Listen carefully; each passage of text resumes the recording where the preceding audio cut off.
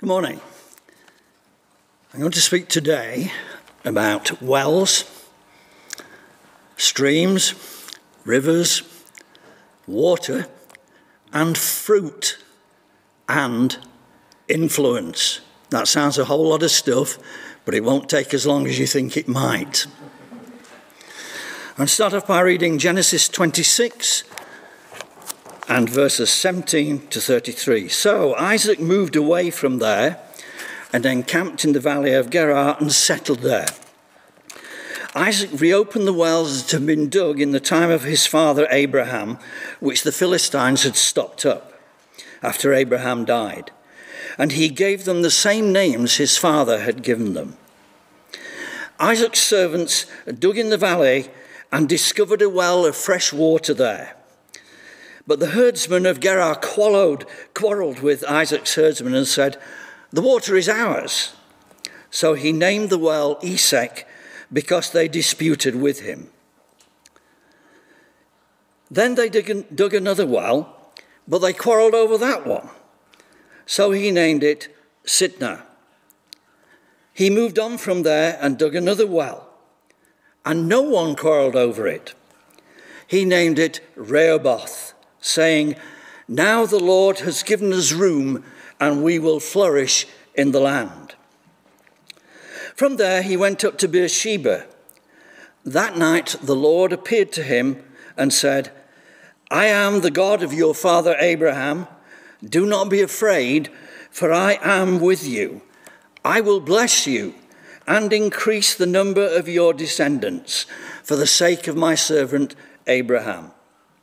Isaac built an altar there and called on the name of the Lord. There he pitched his tent, and his servants dug a well.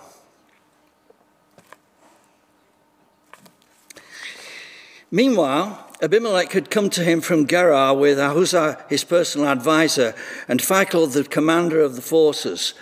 Isaac asked them, "Why have you come to me, since you were hostile to me, and sent me away?" They answered, "We saw clearly that the Lord was with you. So we said, there ought to be a sworn agreement between us and you. Let us make a treaty with you that you will do us no harm, just as we did not molest you, but always treated you well and sent you away in peace. And now you are blessed by the Lord." Isaac then made a feast for them, and they ate and drank. Early the next morning, the men swore an oath to each other. Then Isaac sent them on their way, and they left him in peace. That day, Isaac's servants came and told him about the well they had dug. They said, "We found water." He called it Sheba, and to this day, the name of the town has been Beersheba. Wells are strange water sources in the sense there's no flow from them. Wells involve hard work in both the digging and the drawing of the water. But in John 7 and verses 37 to 39, we read about Jesus' proclamation of a different source of water. On the last and greatest day of the feast, Jesus stood and said in a loud voice, "If anyone is thirsty, let him come to me and drink. Whoever believes in me, as the scripture has said, streams of living waters will flow from within him." By this he meant the Spirit, whom those who believed in him were later to receive. Up to that time, the Spirit had not been given, since Jesus had not yet been glorified. Streams flow naturally from their sources. They mostly begin as a trickle or multiple trickles, which then gather together and increase the flow. Their most important characteristic is that they flow.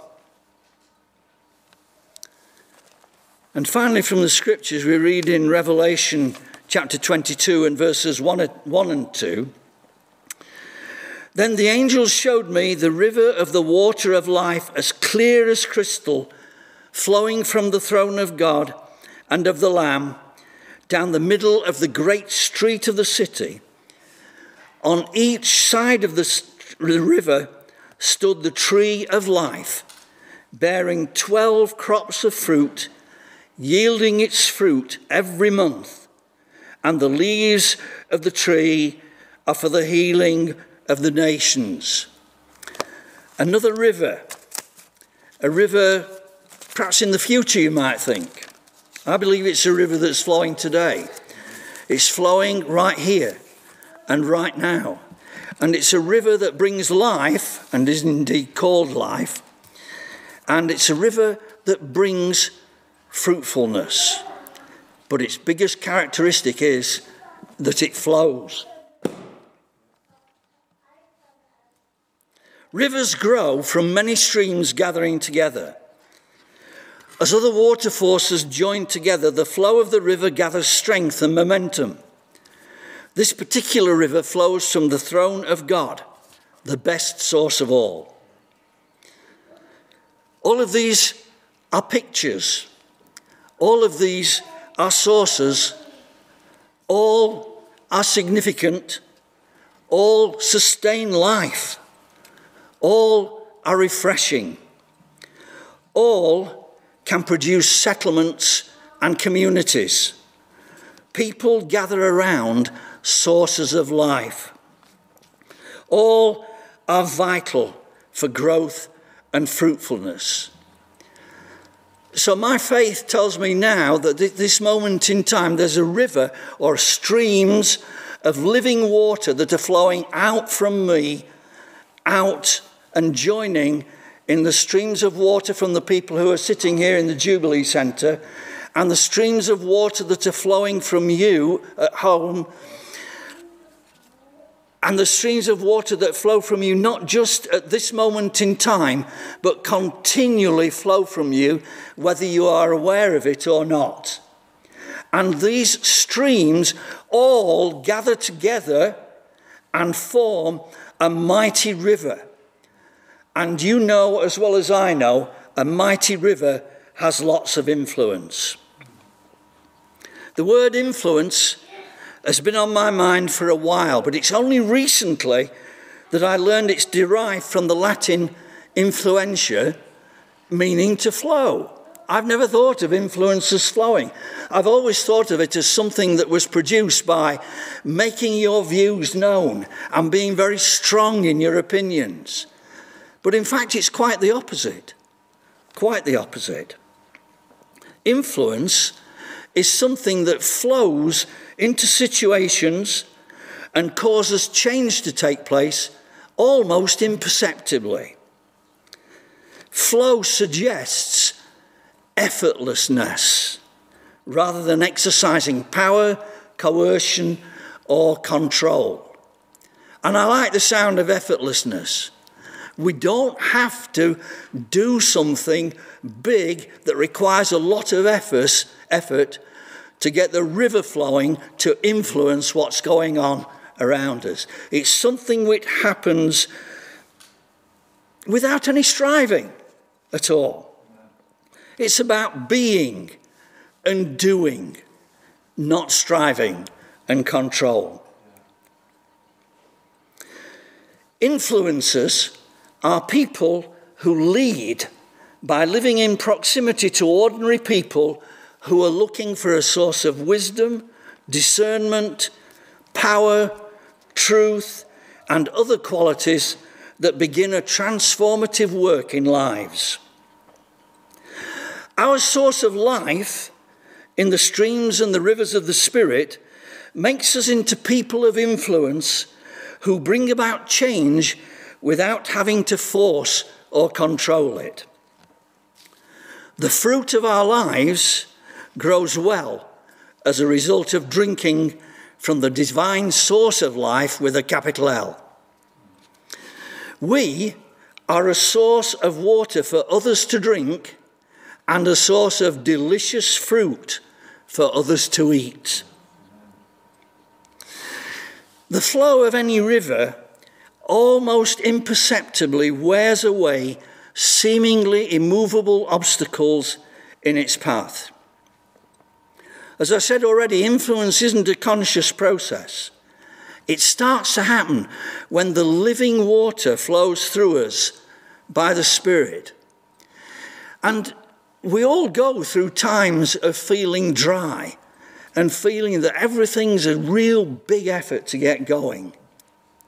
But all we need to do is to open our lives to the Spirit of God, who's ever present and ever ready to move through us. The Spirit of God has no reluctance about flowing through us. And as we engage and submit ourselves to the Spirit of God, as we pray in tongues, amazing things can begin to happen. The media today, particularly social media, is awash with influencers. Influencer has come to be used as a job description. And I want to read a portion from this book called A Creative Minority by John Tyson and Heather Grizzle. A wonderful name, isn't it? Heather Grizzle. And this little bit that I'm going to read is to do with the kind of influence that I've been talking about.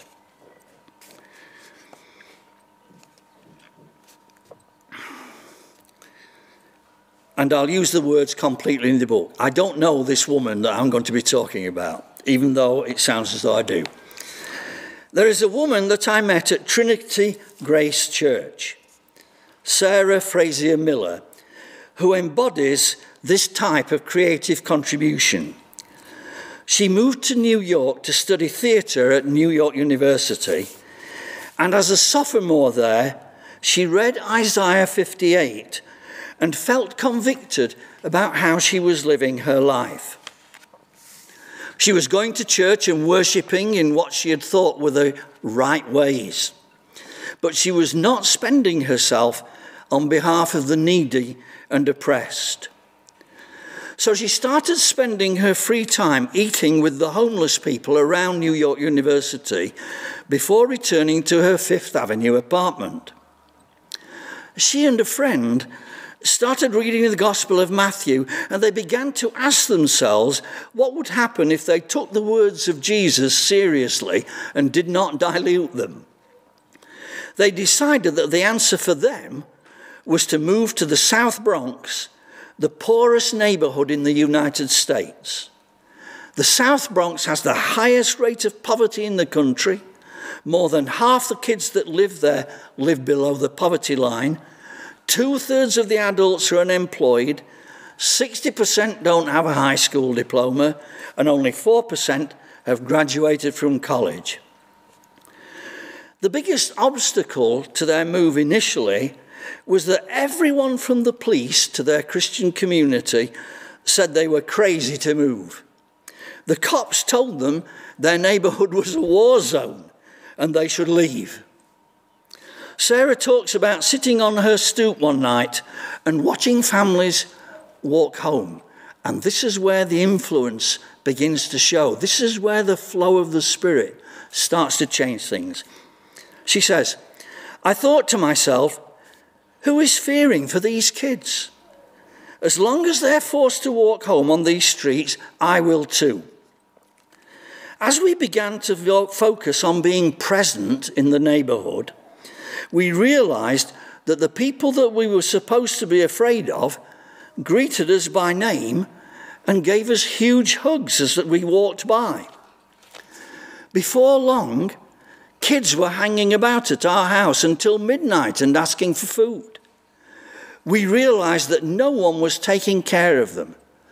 Most of them lived with one guardian who was either strung out on drugs or worked 3 jobs. So we started giving them after-school snacks, helping them with their homework, feeding them dinner, and putting them to bed in their homes every night. Streams of living water began to flow from Sarah and her friend. And those streams of living water changed them and the situation around them. We don't all have to rush out and move house to what might be perceived a difficult neighbourhood in order for something to happen. Our Father calls us right where we are to be people who influence our communities for good. It's called bringing in the kingdom of God. It's not about courses and programs and projects, useful as they may be. It's about taking Jesus at his word and trusting that out of our very being will flow rivers and streams of living water. That flow is happening here and now. Don't try to be an influencer, just be one. Let's pray.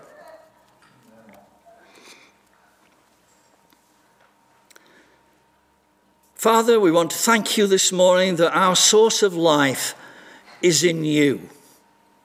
And you're the one who sends your Spirit. And your Spirit is the one who sends streams of living water out of us to the world around us. Lord, I pray this morning that if we are striving, that we'll not strive to produce anything, but we'll allow your Spirit to move through us and to influence us so that our lives will be an influence in this world for good, and that your kingdom will come and your will be done on earth as it is in heaven. Amen.